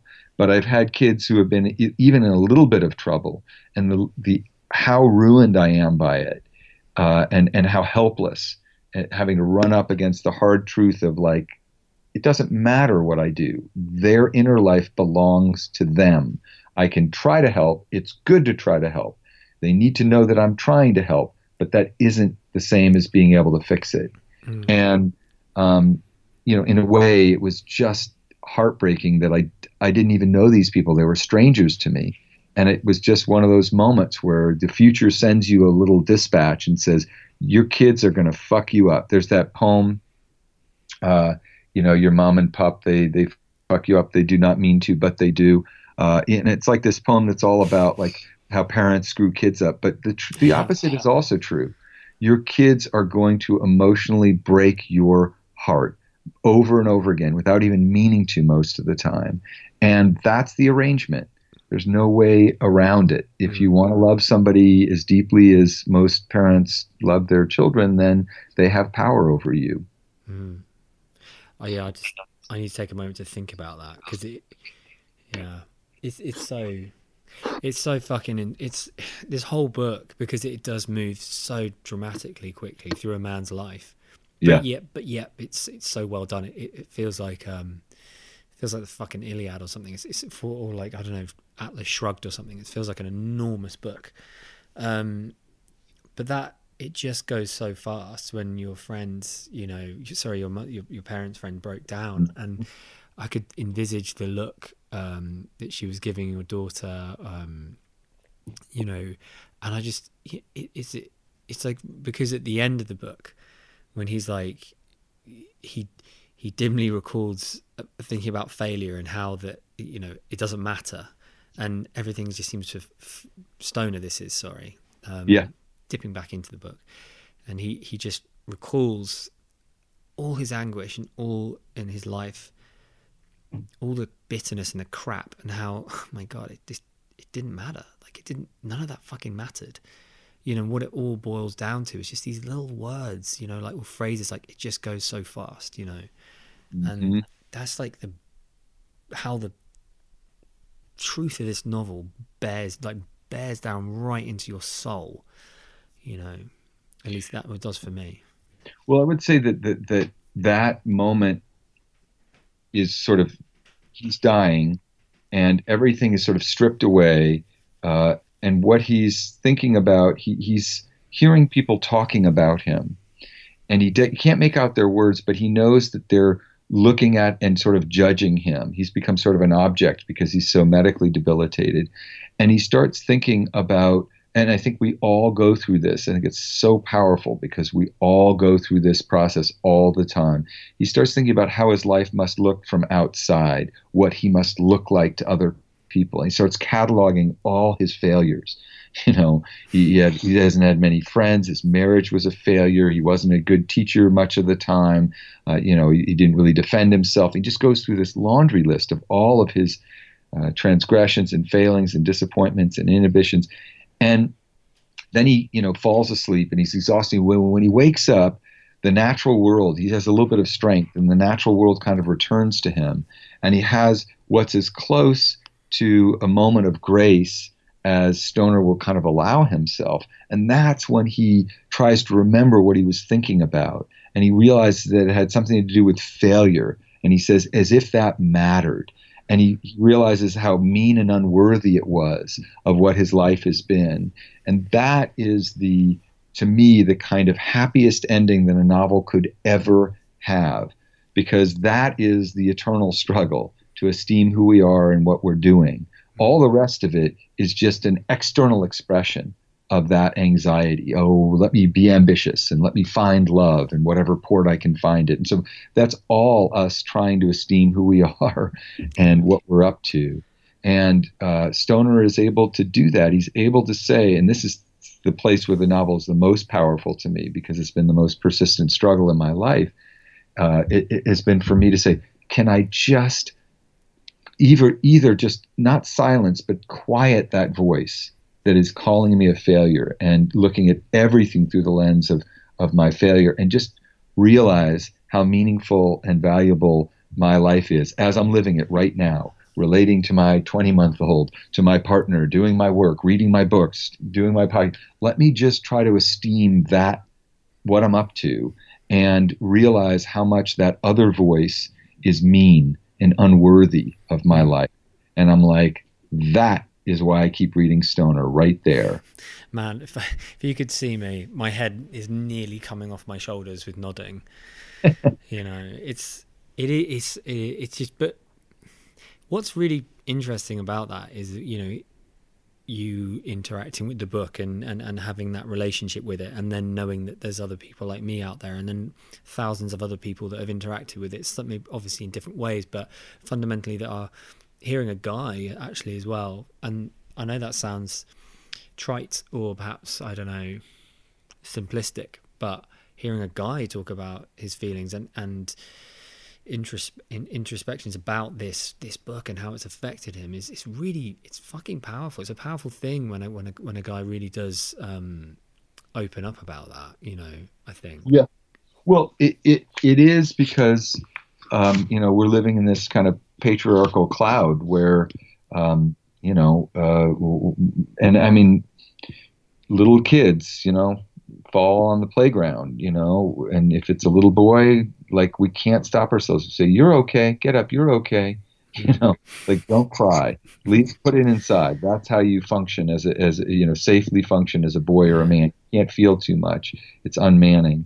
Yeah. And, we now are living kind of in this nightmare ultimate expression of it, I think, at least in the United States, living, with like the world's most insecure man, and seeing how disastrous those outcomes are. But it's also disastrous for all of us. Like, we're all essentially abusing ourselves.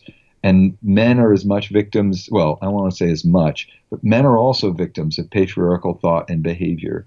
And the part of us that winds up turning our pain into abuse, whether it's emotional or physical, whether it's abuse to ourselves or the people around us, that is all the result of people not being able to deal with, admit to, talk about their pain and their struggle and their doubt and their confusion.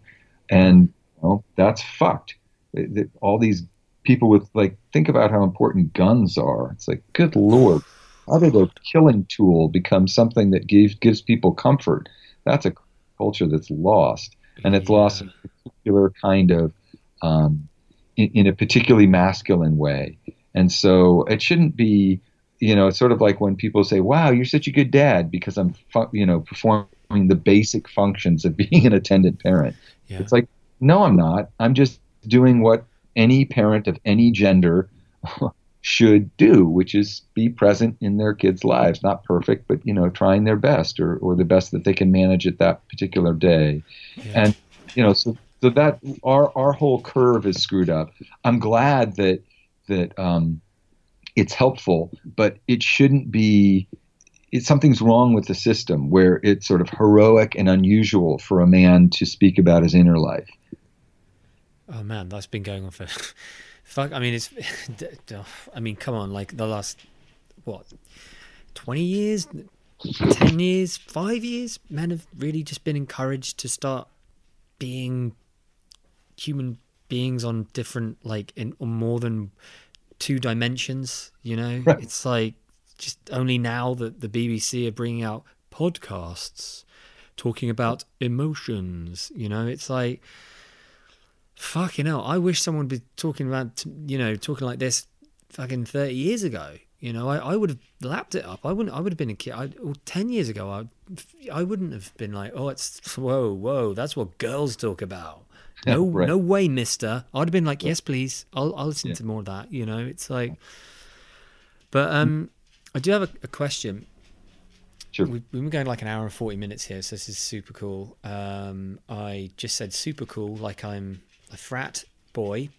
What I meant to say was this is jolly good. This is jolly good. There's this one sentence I've got. Maybe you can interpret it. I don't know how you, but I can tell you how I interpreted it. But it's about 3/4 of the way through the book, I think. But it's no. It's the major showdown between Stoner and Walker. And Finch just says to Stoner, "We can't keep the walkers out." Right. How do you, like, in terms of where we are right now? What do you think that really? What do you think that says to us now from back in when this was written? Yeah. So in the particular, it's saying, hey, academia is not a temple, or if it's a temple, it's full of Pharisees. Like, you cannot keep human hypocrisy and doubt and people who are out of the temple of your university. People, manipulators, con men, people who are going to somehow sort of use the injured part of themselves to manipulate their way up, into power or into prominence. But I think now is a moment where, in a way, it's broader than that. What it's really saying is people who are damaged and destructive are oftentimes also very powerful. They don't have the superego and the conscience that's functioning to keep them in check, and that makes them effective. And that politics and capitalism selects for that kind of person. Walker is almost comically arrogant, provocative, but also very canny and shrewd about it. And sorry, I should have prefaced this with, like, he's also a student that Lomax, this professor, arch enemy of Stoner, is trying to get into the university on Right. a course, right? Right. And he's not qualified. Yeah. And if you think about it, William, thinking of like what the media tried to do with Trump was basically what William Stoner does at his PhD defense. William Stoner says, hold on, I want to ask you some basic questions about the Romantic traditions. And this is stuff that you should know. It's at a very rudimentary level. Yeah. And he basically has to reveal to the committee that this guy is woefully unqualified to be passed in his oral exams. And it's this terrible, humiliating moment, like having a presidential candidate announce, on secret tape when he thinks nobody's listening, he loves grabbing women's pussies. That should just be automatically, in any sane, mature democracy, like, you are disqualified. You can't brag about sexually assaulting one half of the country and still be taken seriously as a potential leader for that country, right? So what I think about with the Walkers and that line of Finch, you can't you can't keep the Walkers out, is really almost a prophecy that's saying you can't keep the darkest part of human nature, the manipulative, power-hungry, canny part, out. You'd like to believe you can, but you can't keep it out of your universities, and you cannot keep it out of your political life, and you cannot keep it out of your governance. Yeah. Yeah. So that's sort of ultimately where that lands for me. And I think it's powerful because, like, we're in a moment where what happens to Walker? He ends up back at the university. What Yeah. happened to Trump? He wound up in the White House. It didn't matter that the stoners were around, trying to, sort of vet him and say, this is beyond the breach. You can't. And in a certain way, what's happened in the culture is that powerful psychometric um, data analysts have figured out that when people turn away from their inner life, they are suddenly susceptible to being turned against each other.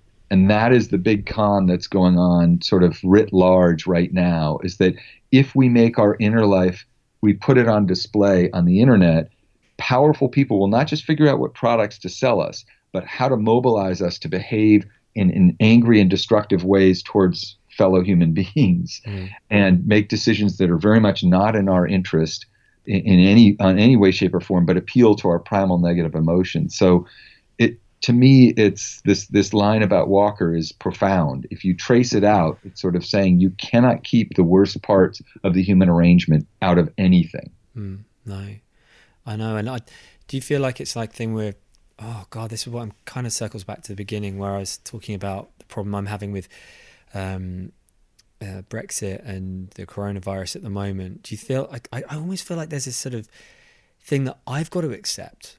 I've got to accept people's ignorance.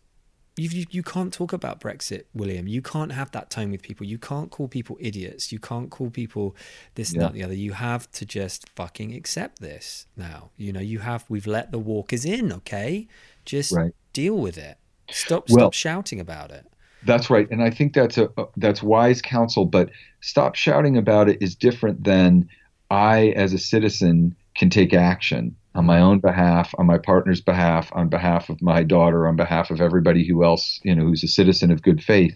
And I think there's, for a lot of people, in a weird way, me included, there's a part of us that wants to win the argument and unmask the hypocrite and unmask the ignorance and win. And that part, we have got to put that away. Like, we have to be the fools in charge of forgiveness and just go, okay, whatever story led you to that decision, it belongs to you and I can't change it. Screaming at you for 5 minutes is not going to undo whoever's been whispering in your ear for 40 years. So put that away. Let's just put that away. Now, there are a whole bunch of people who are disengaged from the political process and the real stakes of it, who need to be re-energized. And the best way that you can sort of win them over is by behaving in a way that they can see is full of faith and a kind of fanatical optimism, and looking at something like the coronavirus and saying, well, this is awful, and it's revealing a lot of things that are broken in our failed states and in our communities, but also revealing a lot of things that have been invisible until now, how dependent we are on government functioning, how much science is intended to protect us, how much there are how much inequality is being unmasked here.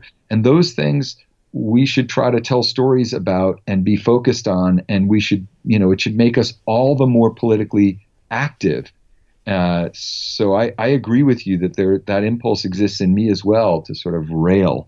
But where I come to in the book I wrote about sort of the 2016 election and the bad stories that led to us is the worst story of all is the story that we're incapable of moral improvement.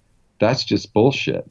The United States, every developed country is capable of moral improvement, and it invariably involves a tremendous amount of sacrifice, and people have to become morally awakened. And it's not like Rosa Parks gets up on a bus and suddenly the Civil Rights Act is passed. It's like millions of people have to get up in small and large ways and put themselves at risk and inconvenience themselves because there's some larger good that needs to happen or that they wish to have happen. And that's not because they're going to make the Charles Walkers of the world disappear. Not at all. It's because they're going to realize you can't let the Walkers out. So you just have to have more people who are citizens of good faith. So that's my line, and I'm sticking to it.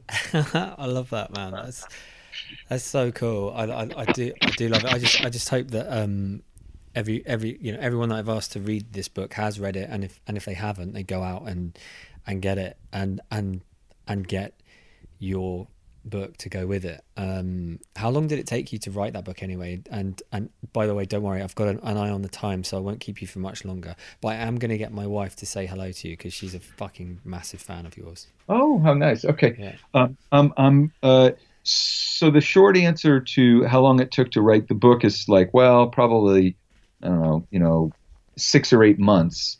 But the long answer is I've been writing it in pieces for 25 years, if you know what I mean. So that 6 months is really me thinking about the book for many, many, many, years, and kind of the insights or whatever I have to say about the book have been accreting for a long time. And that's basically how it works with, with writers. All kinds of stuff is happening. You're not even aware that when you write your book, it will include, that kid who at 17 or 18 is sort of having to run away and create that big mess behind him in order to get himself out into nature. If you see what I mean, right? That's some of the pre-writing that you're doing. Yeah, there's a guy called Chris Packham over here. I think you'd love his autobiography. It's very it's got like a bit of a Joyce feel to it. Well, actually, a lot of Joyce, but you'd love it. I think. All right, I'm writing it down. Chris Packham. Yeah, I think. Oh, what's it called? Something in the sparkle jar or something. It's got a crazy old thing to it, but you'd love it. And then you look up his stuff and what he does. Oh, you'll love him. He's awesome. But anyway, look, my wife Laura's here, so she's going to say hello. Okay. Okay. All right. Okay. Sorry, I'm putting you on the spot, but it's just the way the world works. That's all right. I'm happy. He's put me on the spot as well. But it's lovely to hear. It's lovely to hear your voice, Steve. Oh well, I'm glad. Can I lay eyes on you? Is that possible? Will you step into the camera's view? Oh, no, I have just washed my face. This is. I was Good, just going we'll to bed. Clean. Oh. I've had a tough day today. Oh, it's been a difficult one. How do you explain that to a toddler, isolation and social distancing? Oh my God, I don't have toddlers. I have, slightly older kids, but yeah, I mean, it must be terrible because their impulse is to hug the world and to lick.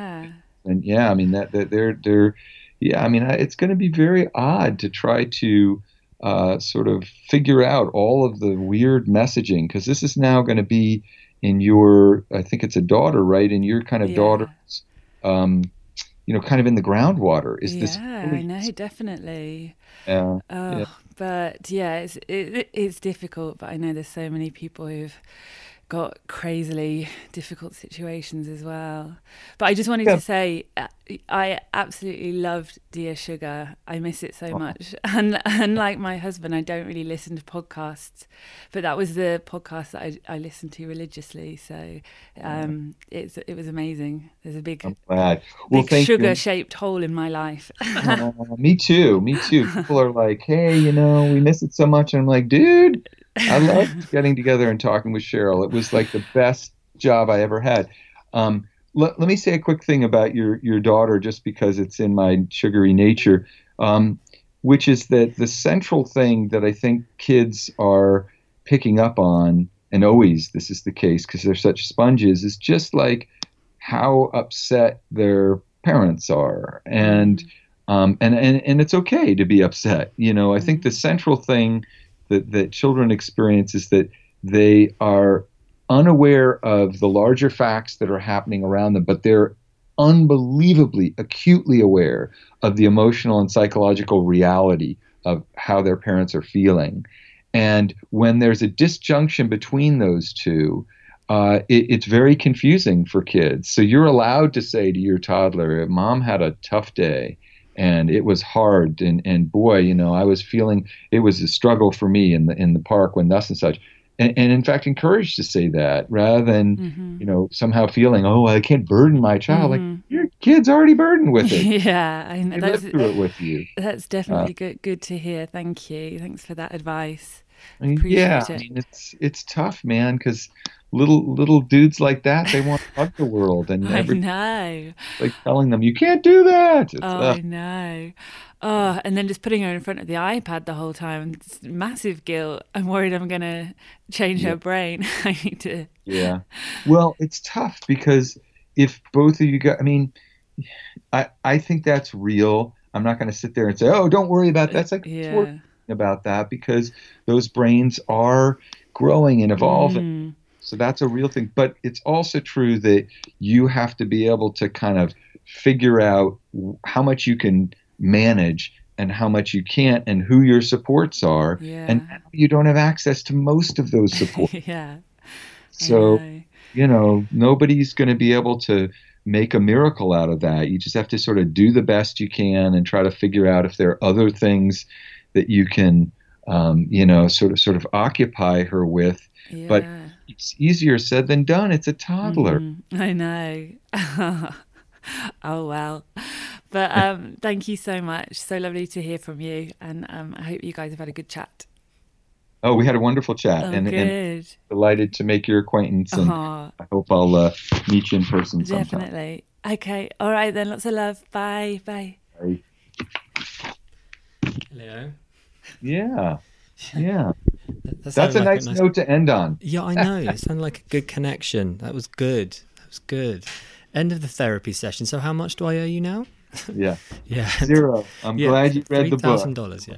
Yeah. Yeah. No, it was fucking awesome, man. And maybe we'd do this again sometime. Have you got any other like? Are you working on anything else at the moment? I am. I'm working on fiction, which means that it might never come out, and if it does, nobody will read it. But that's fine. But you know what you can do, William, that I think you would find interesting anyway, because Yeah. it came up a little bit. Is you might take a look at the book Bad Stories, because I think you would. Yeah, definitely. Yeah, I think you might find it interesting. It's a different lens on. It's not a hot take campaign. Who's up, who's down. It's like really trying to take a step back and say, how did we get brilliant, here? man. No sweat. And thank you so much for your time. And love to your family. And thank Erin for me and everything. Okay. Take care, man. See ya.